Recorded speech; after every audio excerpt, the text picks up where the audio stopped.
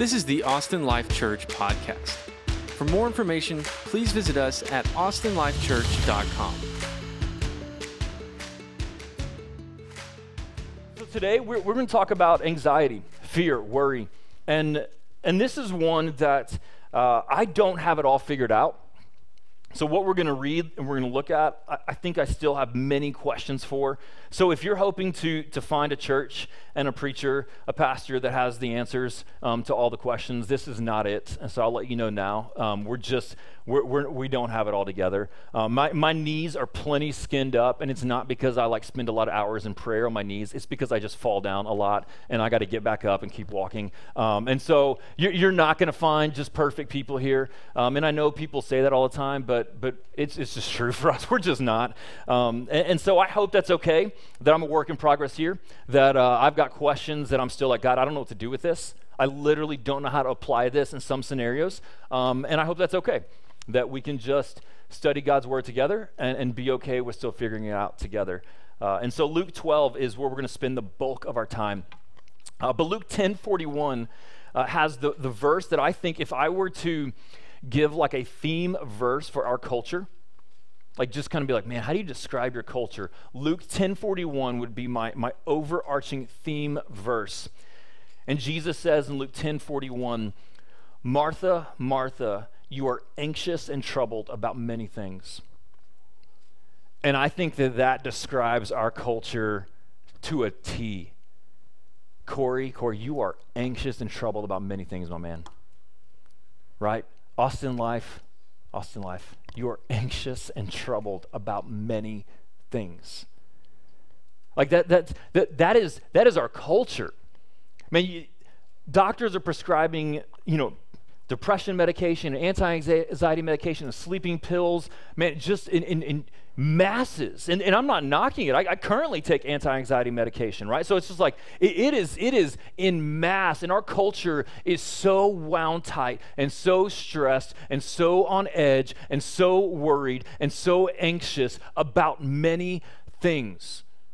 Right? If we were being honest and we were filling out that sheet, we could fill out that sheet. We could just load it up. And honestly, we could do it again tomorrow and it'd probably be different. We'd have different anxieties or worries, right? 5 years from now, it's going to look different. And we're just anxious and troubled about many things. Some of the top stressors, I did a little Google search this week, some of the top stressors that we face: death of a loved one, huge stressor. Another one that you may not think it, but just ask any of our newlyweds, getting married. Big stressor, right? Hey, you're a sinner, I'm a sinner, let's do this together. I mean, that's a recipe for stress, Marital struggle, divorce, separation, unmet expectations, having kids. I see you there. Stressors, financial struggles. How are we going to pay these bills? Moving, big stressor. Starting, losing a job. Transition to adulthood. Friendships, loneliness. These are just some of the top stressors, which my guess is many of us could be like, check, check, check, check. I could just look in this, and I know many of y'all's stories. I'm like, okay, I know this is checking boxes here. These are some stressors. Let's not act like we're not dealing with this. We're not stressed by it, and we're not weighed down by it. I know for me, man, I used to not worry about anything. I think I was the most carefree person in the world. It bothered people how carefree. I was like, whatever, it'll work out, And now it's like, man, I am on edge. It just takes a little nudge, and I'm just spiraling down. Circumstances change, life changes, people change. It's just I just feel, I've told Stephanie numerous times, I just feel literally like I can see stress and fear and anxiety just circling me, almost just like a bully. And it doesn't even have to actively be there. If I just know it's nearby, I get tense. Anybody else feel that way? It is there just waiting to be like, okay, now. And then the whole day, the week, and then it takes time to come back up, And so, but my guess is that 100% of us If on the way out, we're guaranteed, hey, here's like this pill. If you just take this pill one time, stress and worry gone forever. Right? I'm guessing we're going, I'm FDA or not, give it to me. Right? Like, okay, well, I will be the test on this pill. Right? Like, okay, we would all sign up for that life of no worry, no anxiety, just peace for the rest of our life. Are you with me? We on the same page here? And yet, Luke 10:41, we are anxious and troubled about many things. School has started this week or is starting. There's many of us moving in or starting jobs. There's babies popping everywhere, We got babies, we got families, we got marriages, like we got bills to pay. Like Austin is not a cheap city. Like we can talk about this all day long. There's worry on top of worry on top of worry on top of worry. And yet, the Bible tells me, Galatians 5:1, it is for freedom that Christ set me free. Philippians 4:6, do not be anxious about anything. Like not like don't be anxious about the little things. Don't be anxious about anything. Here in Luke 12, Jesus is going to tell us, do not be anxious about your life, what you will eat, nor about your body, what you will put on. John 10:10, it says that Jesus came to bring us life and to bring it abundantly.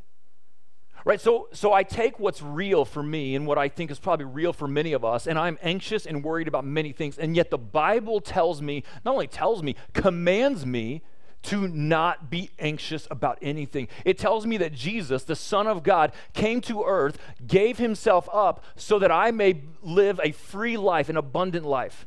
And so there's many times where I go, here's my life, and here's what the Bible tells me to live, and these two are not matching up. And that just kind of sucks. Like I would rather have the life of freedom and abundance. And B, what an insult to Jesus. Because the scripture says he came to bring me abundant life. It is for freedom that Christ set me free. Right? What an insult to be like, thank you, Jesus, for freedom. I choose to put on worry. Like there's this disconnect. And we don't get to tell God, hey, God, I see what you say, but this is 2022, man. Like, life is a mess. Like, he doesn't know. We don't get to do that. We don't get to tell God, thanks, but it's impossible. The scripture tells us this is the life that Jesus came to bring us, is a life of freedom. A life of peace, a life of joy. It doesn't mean there's not hardship or suffering or death even. It means that there's peace and joy within those. Somehow, according to the Bible, this all blends. This is where I start to have some questions. You with me? Like, okay, God, I know what the scripture says. I get it. I see it. I read it. I understand it, but I don't really know how to do this. Like, I struggle with how to actually walk this out. And yet it's an invitation, it's a command from Jesus. It robs God of his glory in our lives when I live a life of worry and anxiety and fear. Stress is not reflective of Jesus. Worry is not reflective of Jesus. So we can admit we got that, but we also need to admit, and it's not okay. Like, it is not honoring to God, and it's miserable for us. Okay, we're all on the same page there. We good?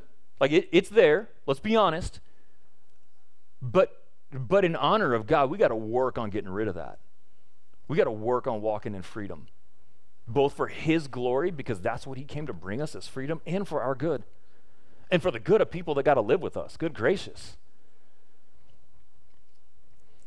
So how do we do this? What do we have? Now, there's many things. We could spend hours on this. I mean, there's books on top of books on top of books of what causes stress and anxiety. Just a couple of them. Life is hard, right? Like, it just is, and we're human. So let's give some grace. We're not God. Like, we're not going to handle everything perfect. Life is hard. We're a work in progress, and that's okay. Family of origin.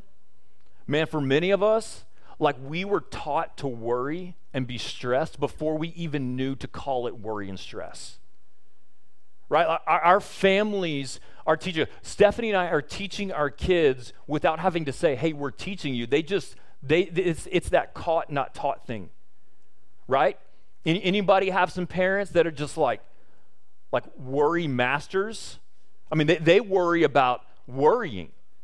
It's like, oh, it's, you ever heard this? I'm a mom, it's my job to worry. Heard that one a time or two. I still hear that one a time or two. And so we're just taught even like to worry, to be anxious. Like, oh man, this is hard. I'm going to be stressed about it. I'm going to be wound tight. I know, unfortunately, we're teaching our kids some of that. I know that. And so for some of us, man, it's what we learn without even having to be told. It's just what we're seeing, we're picking up, and we got some undoing we've got to do. We got to rewire some things. Other things that cause stress and anxiety, sin and hiding. And we were made to walk in the light.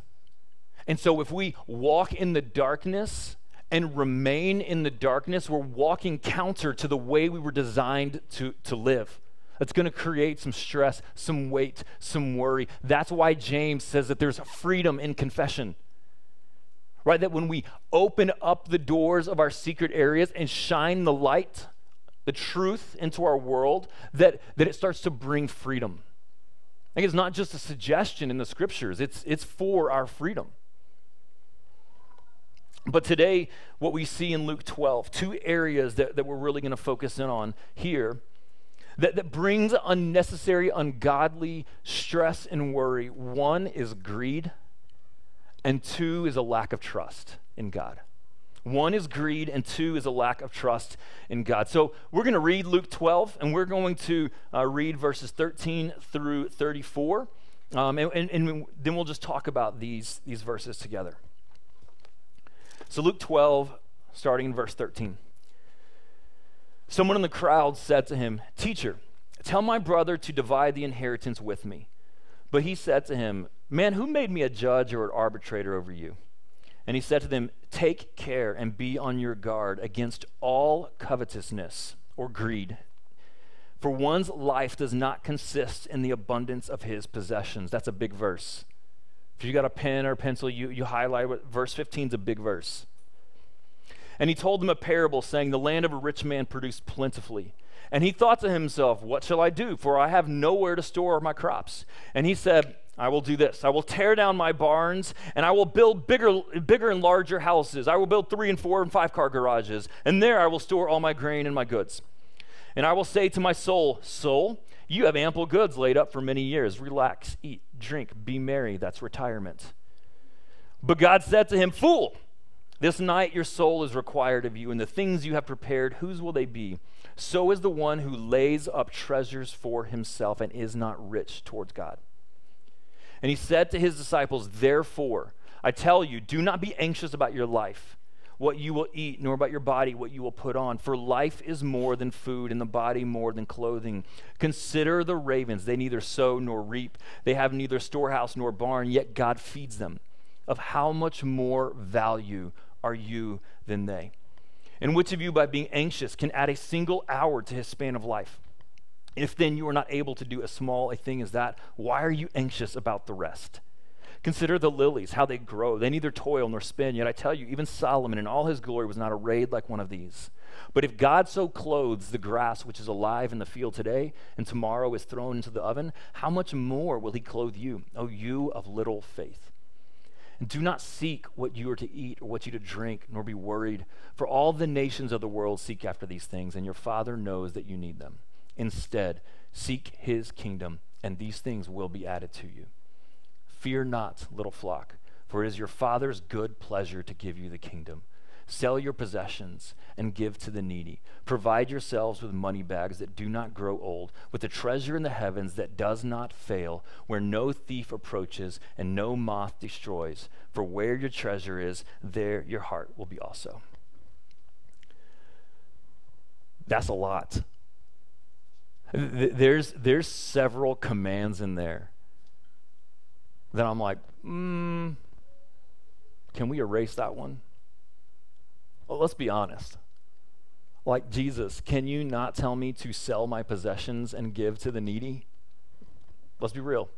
I don't particularly want to do that, if I'm being honest. We got to start asking ourselves, are we going to trust his word? Are we going to trust his word? If I were to summarize this, I mean, maybe that's a good practice. If you were to summarize this, just think in your head, how would you summarize this to someone? They're like, hey, run that back to me real quick. Recap. What did Jesus just say? Just think in your own head, how would you summarize it?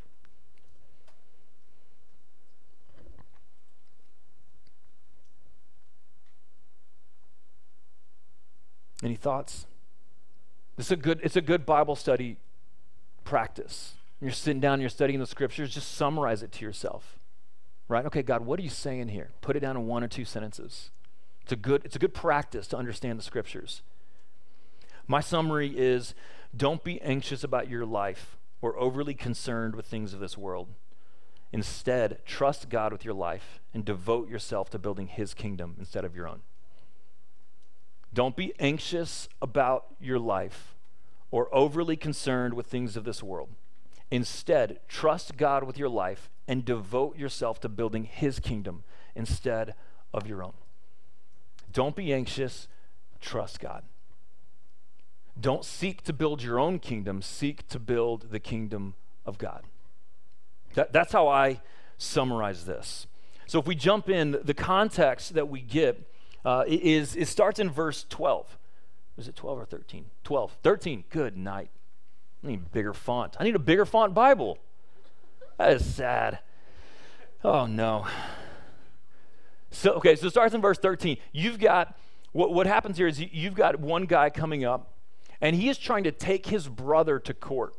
He's coming to Jesus as an authority figure, trying to bring his brother to court to sue his brother so that he could get more of the family's inheritance. We know that it's a guy because the inheritance was never left to daughters. It was divided amongst the sons, and the daughters would just live with their brothers, right, or be married. And so it's one brother wanting to take his older brother to court so that he can have more of the family's property or cattle or money, right? It is a straight-on dysfunctional household. Jerry Springer, just like, give me more. I want more. Like, I know that my mom and dad left me this. It's not enough. I want more. He got more. I want more of his. Give me more. Right? You've got a full-on dysfunctional, anxious. This is a stressful situation. Right? Just imagine that happening, right? Your parents are dead, and now your sibling is like, I'm taking you to court. I want more. Like, that's a stressful situation. That is packed full of unrest. And Jesus is like, man, I'm not doing this. Like, get out of here. I'm not going to be your arbiter or your judge.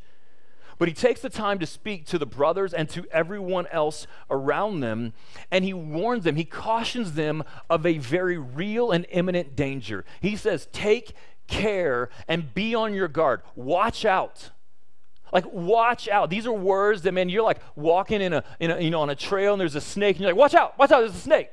It is be on guard because there is a real threat around you about to come at you. These are the words that Jesus says. Take care. All of you, be on your guard against what? All forms of covetousness. Greed. Like, Jesus is not talking about a hypothetical. He's saying, be on guard. Watch out, because there's an enemy. There's a threat wanting to attack you. What is that threat? It's not another person. It's not a snake. It's not an earthquake. It is greed. Greed, a greedy heart. A heart that is not satisfied with what we have, that is always seeking for more, that always wants more. I need more of this. I want more of this. That's not enough. I got to strive for more. I'm not happy here. I need more money. I need more clothes. I need more people. I need more relationships. I need a family. I need a new truck. Right? It's just this insatiable desire for more. And Jesus is like, be on your guard against greed, because you're continually grasping and never grabbing hold of. You're always looking for that greener pasture. You get to a pasture and then you look down and you go, there's poop over here too.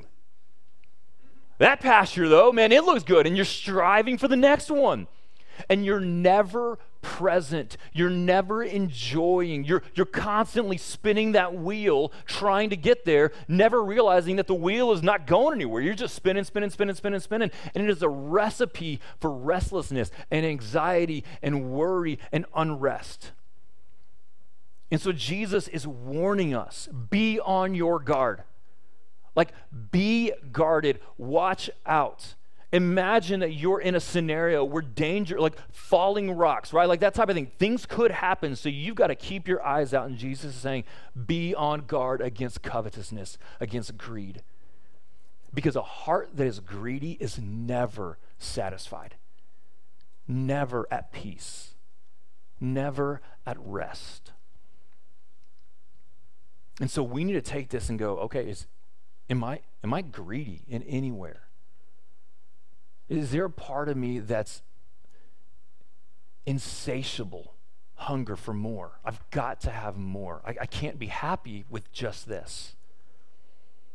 If I don't get to there, if I don't get to there, if I don't have this, if I don't have this. And Jesus is warning us, saying, man, there's always something more.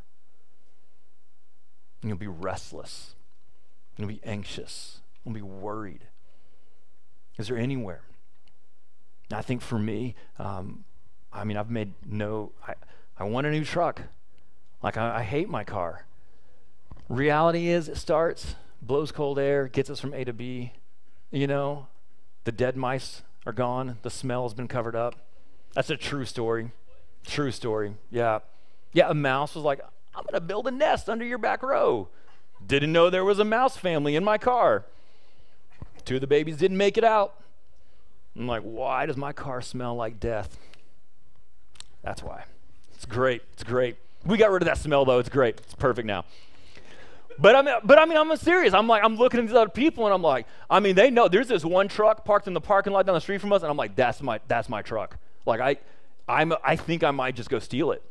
Like, but there's this part that's just not satisfied. My car's fine. It's fine. It's fine. It's fine. I'm talking myself into it right now. It's fine. It's good. But I've got to be honest with myself, right? Am I covetous? Am I greedy? Right? Am I okay with where I am? Do I have to get to that next rung? We get thinking about retirement.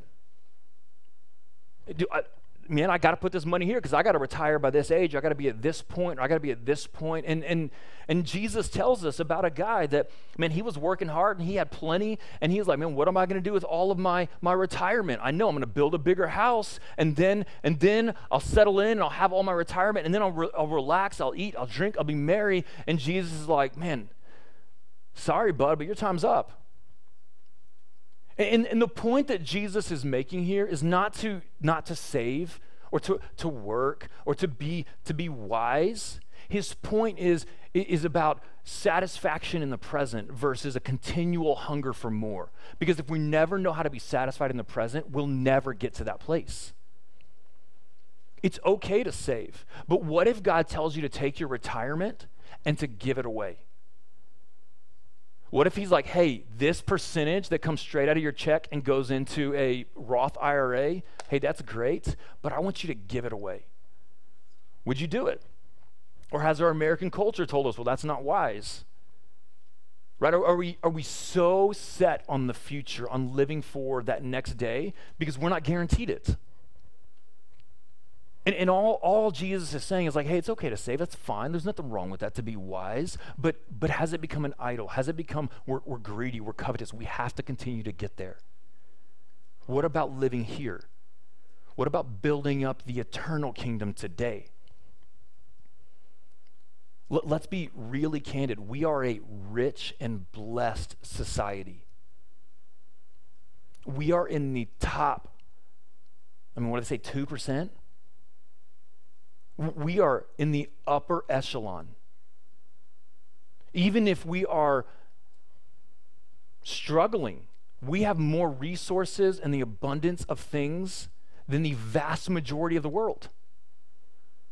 I remember Francis Chan doing this illustration where he took these $2 and he threw them on the ground. And he was like, hey, whoever wants them, can get them. And everybody was like, you could tell some people wanted it, but they didn't want to be the person that's like, I'm going after these $2, right?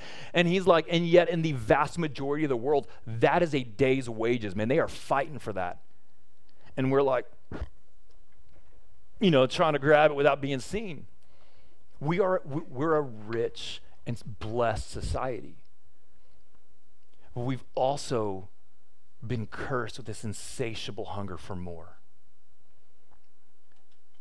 I was sitting there, I was telling Stephanie, I was like, man, I need some new shirts. I got like 30 plus shirts. I don't need anything new.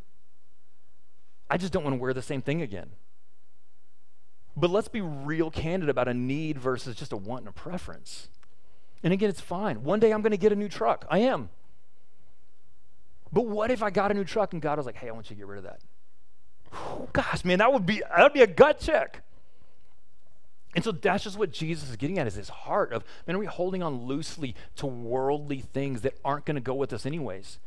A new truck is not going to be a new truck in what, 6 months? 6 months, maybe? I'll tell you what I'm not worried about. I'm not worried about a scratch on my Pilot. Not at all. I'm going to rip the back out looking for those mice. I didn't even put it back in. I was like, I don't care. There's no worry or stress there. If I have a new truck, though, I'm parking in the back. Nobody better ding this thing. You know what I'm saying? And again, that's fine, but I got to check my heart. I just got to know, has it now held on to me? Right? Am I holding on loosely to these worldly things that aren't going to go to eternity anyways? Because when I start holding tightly, that's when I'm going to be anxious and worried and stressed and driving like a maniac because I don't want anybody near my new truck or whatever. Jesus has wanted to set us free. He's wanted to set us free from earthly, temporary things that moth and rust will destroy, or someone will break in and steal. And so we've got to ask ourselves, is there anywhere that my heart is greedy and covetous? I've got to have more of this. I've got to have more of this. I don't know how to say that's plenty. I'm good. It's a recipe for anxiety and stress and worry. So that's the context. And then Jesus, so he's talking to the crowd. And then Jesus, it says, he turns to his disciples. He turns to anyone who is following him. So if you are sitting here today and you have put your trust in Jesus, you have surrendered to him as your Lord and Savior, you are his disciple. This conversation shifts straight to us. Everybody can listen, but you've got a different expectation for a disciple. Everyone's invited to listen and to hear, but if you're a disciple, the expectation is not like, hey, it's a good idea. It's no, you better do this. This is for you to follow. And he says, do not be anxious about your life. What you will eat or drink or wear. Don't be anxious. Don't be worried about your life. Does this mean you don't have a job and buy groceries? No, you go buy groceries, but are you anxious about it? Are you worried about it? Does this mean you can't go buy a new shirt? No, buy a new shirt. But are you anxious about it? Are you worried about it, right? Is it something that causes you stress? He says, do not be anxious about your life. It's a command from Jesus for any of us that follow him. Don't be anxious about your life. Why? Well, this isn't in the text, but because God says so. Like he just gets to tell us because he's God and we're not. So ultimately, because Jesus said, don't be anxious about your life. That should be enough. But on top of that, he gives us some reasons. He repeats, right? Life is more than food or clothes, right? This is not where life is. We talk about it all the time. Every one of us is trying to make the most out of life, right? You want tomorrow to be better than today. And you would like Tuesday to be better than Monday. And if you could repeat that pattern for the rest of your life, you will willingly sign up. Am I right? Every single one of us, we want life to be better. The question is, what do we think is going to give us that? That's how we live life. What's going to give us the fullest of life? And he's like, it's not in the abundance of possessions. It's not in your food or your drinks or your house or your clothes or your things. And it's one of the primary things that we think will fill us. If I can get to this degree, if I can get this job, if I can get this income level, if I can get these things, and we put our heart's affections in them, and what happens? Time and time and time and time and time and again, they drop, and our heart goes with it. And Jesus is like, I'm trying to free you from connecting your heart to things that are going to fall. Don't be anxious about your life. Don't be worried or fearful about your life, because life is not about these things. Life is eternal. Stephen talked about that. It's an investment in an eternal kingdom that never fades away. It never ends. So life isn't about these things. Verse 25, Jesus gets very practical, and he's like, well, what good does it do you anyways? How many of you have added an hour to your life because you were anxious? How many of you are like, man, my pantry is full because I really worried well this week? Like, it really paid off. My anxiety has netted me this, like, trophy wife, and I'm just crushing it now. Right? Like, no, like, Jesus, like, it doesn't add anything. It doesn't do anything. Like, our anxiety and worry does not even produce the results that we're anxious or worried about. So why? Why be anxious or worried? It doesn't do that. It doesn't produce anything anyways. And in verse 29 and 30, he gives us another reason. He says, don't be anxious or worried about that, because that's what everybody else is anxious and worried about, and you are to be different. You are a follower of the God of the universe, and you are to be different than everybody else. And if everybody else is anxious and worried about these things, and so are you, what does it say about God? What does it say about his faithfulness if we're anxious about all that just like everybody else? But a life of freedom and joy and peace, yes, I would like that. It's also a testimony to the goodness and faithfulness of our God. When everybody's like, why are you not freaking out? My God's got me. What a testimony to his faithfulness. We are to be different because of our connection to God. So how do we do this? Like, again, we all want this. Every one of us. How do we do this? Jesus says there at the end of verse 28, he gives us kind of the anchor. He says, oh, you of little faith. Right? The reason we're anxious and we're worried and we're fearful is because we don't trust in someone or something that is bigger than our anxiety or our worry or our fear. If we trust in someone or something that is bigger than our anxiety and our worry, we won't be anxious. I'll give you an example, and I've told you this before. I've told the story, but it's just such a perfect example, right? When Molly was young, maybe 2-ish or something, we went to a birthday party at a pool, and she, like, I don't know what she thought, but just this two-year-old, toddler toddles over to the hot tub and just straight in. Like, it was one of those hot tubs that didn't have a ledge. It was kind of built into the ground, and so she just goes straight in. And so I run over there, and I can still, like, in my head, see her just kind of floating like this under the water, looking up, and she's like, she doesn't know what to do with her body. She hasn't learned how to swim, and so she's under the water just kind of like. So I grab her and I pull her out as a hero. You're welcome, Molly. And so, but we want our kids to be able to swim. Like, we want them to be strong in the water. And so we're like, all right, we got to get her back in the water. And so we encouraged her towards the pool, and she was like, nope, I ain't doing that. Which makes sense, right? The little hot tub, which is, yay big, almost killed her. And you want to now put her in this pool that is, 20 times bigger. And so her mind is like, no. That will harm me, right? You try, that makes perfect sense, right? So, but she can swim now. She's good. She's a confident swimmer. And so, how do we get there? How do we help her become free from that real fear and worry of something that could harm her?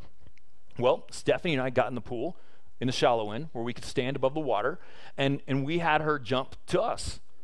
Right? We'd be like, all right, come on. She would get on the edge, and she would be nervous, but we would talk her into it, and she would jump to us, and we would catch her and let her feet hit the water, right? And it's like, see, you're good, right? And we put her back up there, and she would jump again, and that confidence would start to build because mom and dad were going to catch me. They weren't going to let me sink into the bottom of the pool, right? And so then we step a little bit further back, and she jumps, and it hits waist deep, right? And we catch her. You've all seen it, or you've all probably done that or something, right? And so So Molly progressively got to the place where she was more and more and more comfortable in the water, but not because she was just jumping into the water, but she was jumping to someone that loved her and was able to carry the weight of her fear.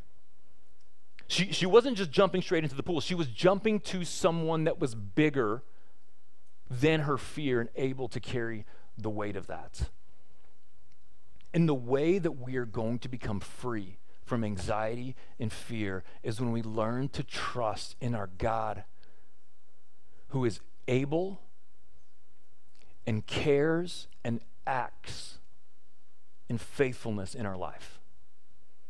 When we increasingly, step by step by step, take that step and see that God is able to carry our fear and that God actually cares about us to do something, and then that he gets his hands in there and catches us, our trust and our confidence and our freedom builds and builds and builds and builds and builds, just like Molly's did with swimming. And that's the invitation that Jesus gives us. He says, look at the birds and look at the lilies. God's able to take care of them. And if God cares for the birds and the flowers of the field, how much more value are you than the birds and the flowers? If God's able to sustain everything, how much more value are you? He's going to care for your life. He's going to care for you. And the more we take that step and build that foundation of trust, then we find more and more and more and more and more freedom from anxiety and fear. Now, it's going to take time. We've talked about this, right? God could do it instantaneously. Right now, whatever you wrote on that paper, God could instantaneously free you from that. More often than not, though, He has us walk through trials of various kinds, because in that he develops our perseverance and our character and our faith and makes us more like Jesus. Right? And so he invites us to trust him. This is practically how we build our house on the rock. When we are anxious or worried, we repeat truth back to that. This is your homework. When that anxiety or fear comes up, whatever it is that you wrote down, you speak back in your mind and even out loud, what is true? What does God say about this?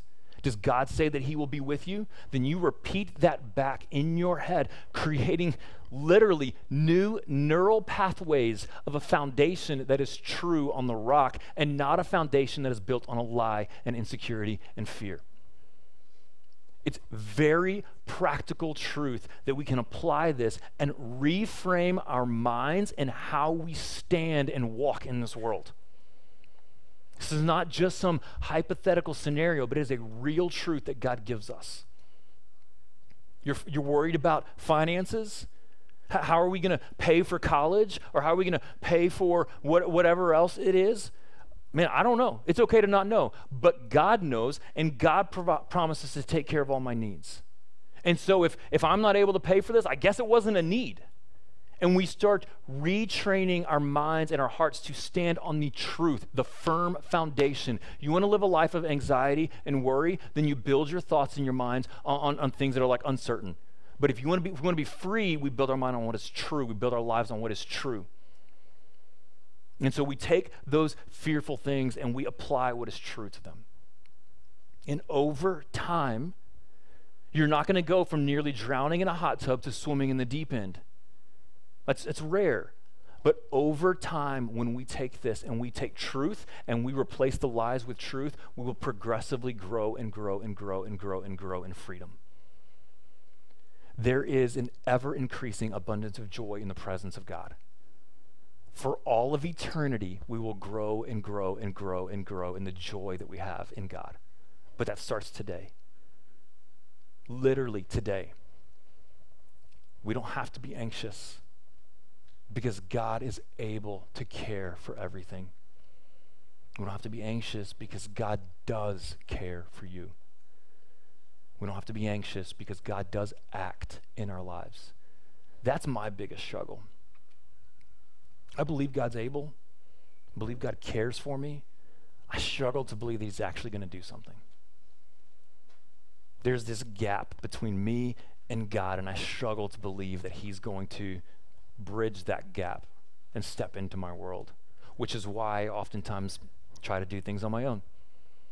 God, I love you. Please help me with this. Amen. Let me get to work. Come on. You thought I was done? Oh, come on, man. How many of us pray that way? Right? Is that really trust? I got this, God. I'm going to toss it up to you. I'm going to throw some prayers up to the big guy, and then I'm going to go get at it. I mean, that's standing on my own strength, right? That's trying to accomplish things in my own power, and I know how powerless I am. I really do. There's a lot that I can't control or handle. The only way I'm going to be free from anxiety is when I learn to trust in him. That's it. That's it. And then we actively seek his kingdom. We store up treasures in heaven. We stop living for this short, temporary world that's honestly, even in a short, temporary world, the things that we live after are shorter and temporary within that short, temporary world. You know? We stop living for those little things and we think, okay, is this investing in eternity? Is this honoring God? Is this building up his people? Or am I really just living for myself in my short, temporary little kingdom? There's a lot of freedom when we live for eternity and we actively seek his kingdom and not our own. So God loves you more than you could ever possibly imagine. Literally, we will never fully comprehend the love that God has for us. Romans 8, and this is where I'll end, Stephen. I'll give you that. Romans 8 gives us the greatest confidence that we can have.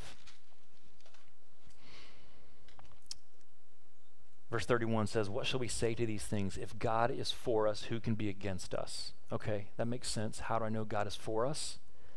He who did not spare his own son, but gave him up for us all, how will he not also with him graciously give us all things? If God already gave us Jesus, everything else is easy. If God already came and in Jesus picked up the weight of all of our sin and took that on the cross on himself, and then rose from the dead so that death has no more sting and death has no more power and we can actually live. If God already gave us that in Jesus, everything else is easy. Why would he not give us everything else? It's like me, you know, like, oh, hey, Michaela, I'll pay for your college, but are you going to buy me a sandwich? Yes. What, really? Like, if God will give us this, why do we not think he would give us this? And so we look to Jesus. We look to the person of Jesus who really lived on this earth and who really went to a cross and was put in a tomb, and nobody knows where he is anymore because he rose from the dead and ascended to heaven. No one's found a dead body, which means Jesus is alive, which means God is alive, which means his word is alive, which means this is true for us. And if God already gave us that, he's going to take care of a sandwich. He's going to provide for our needs, and he's going to take care of us with what is best, and we trust in him. That's how we find freedom. That's how we find freedom.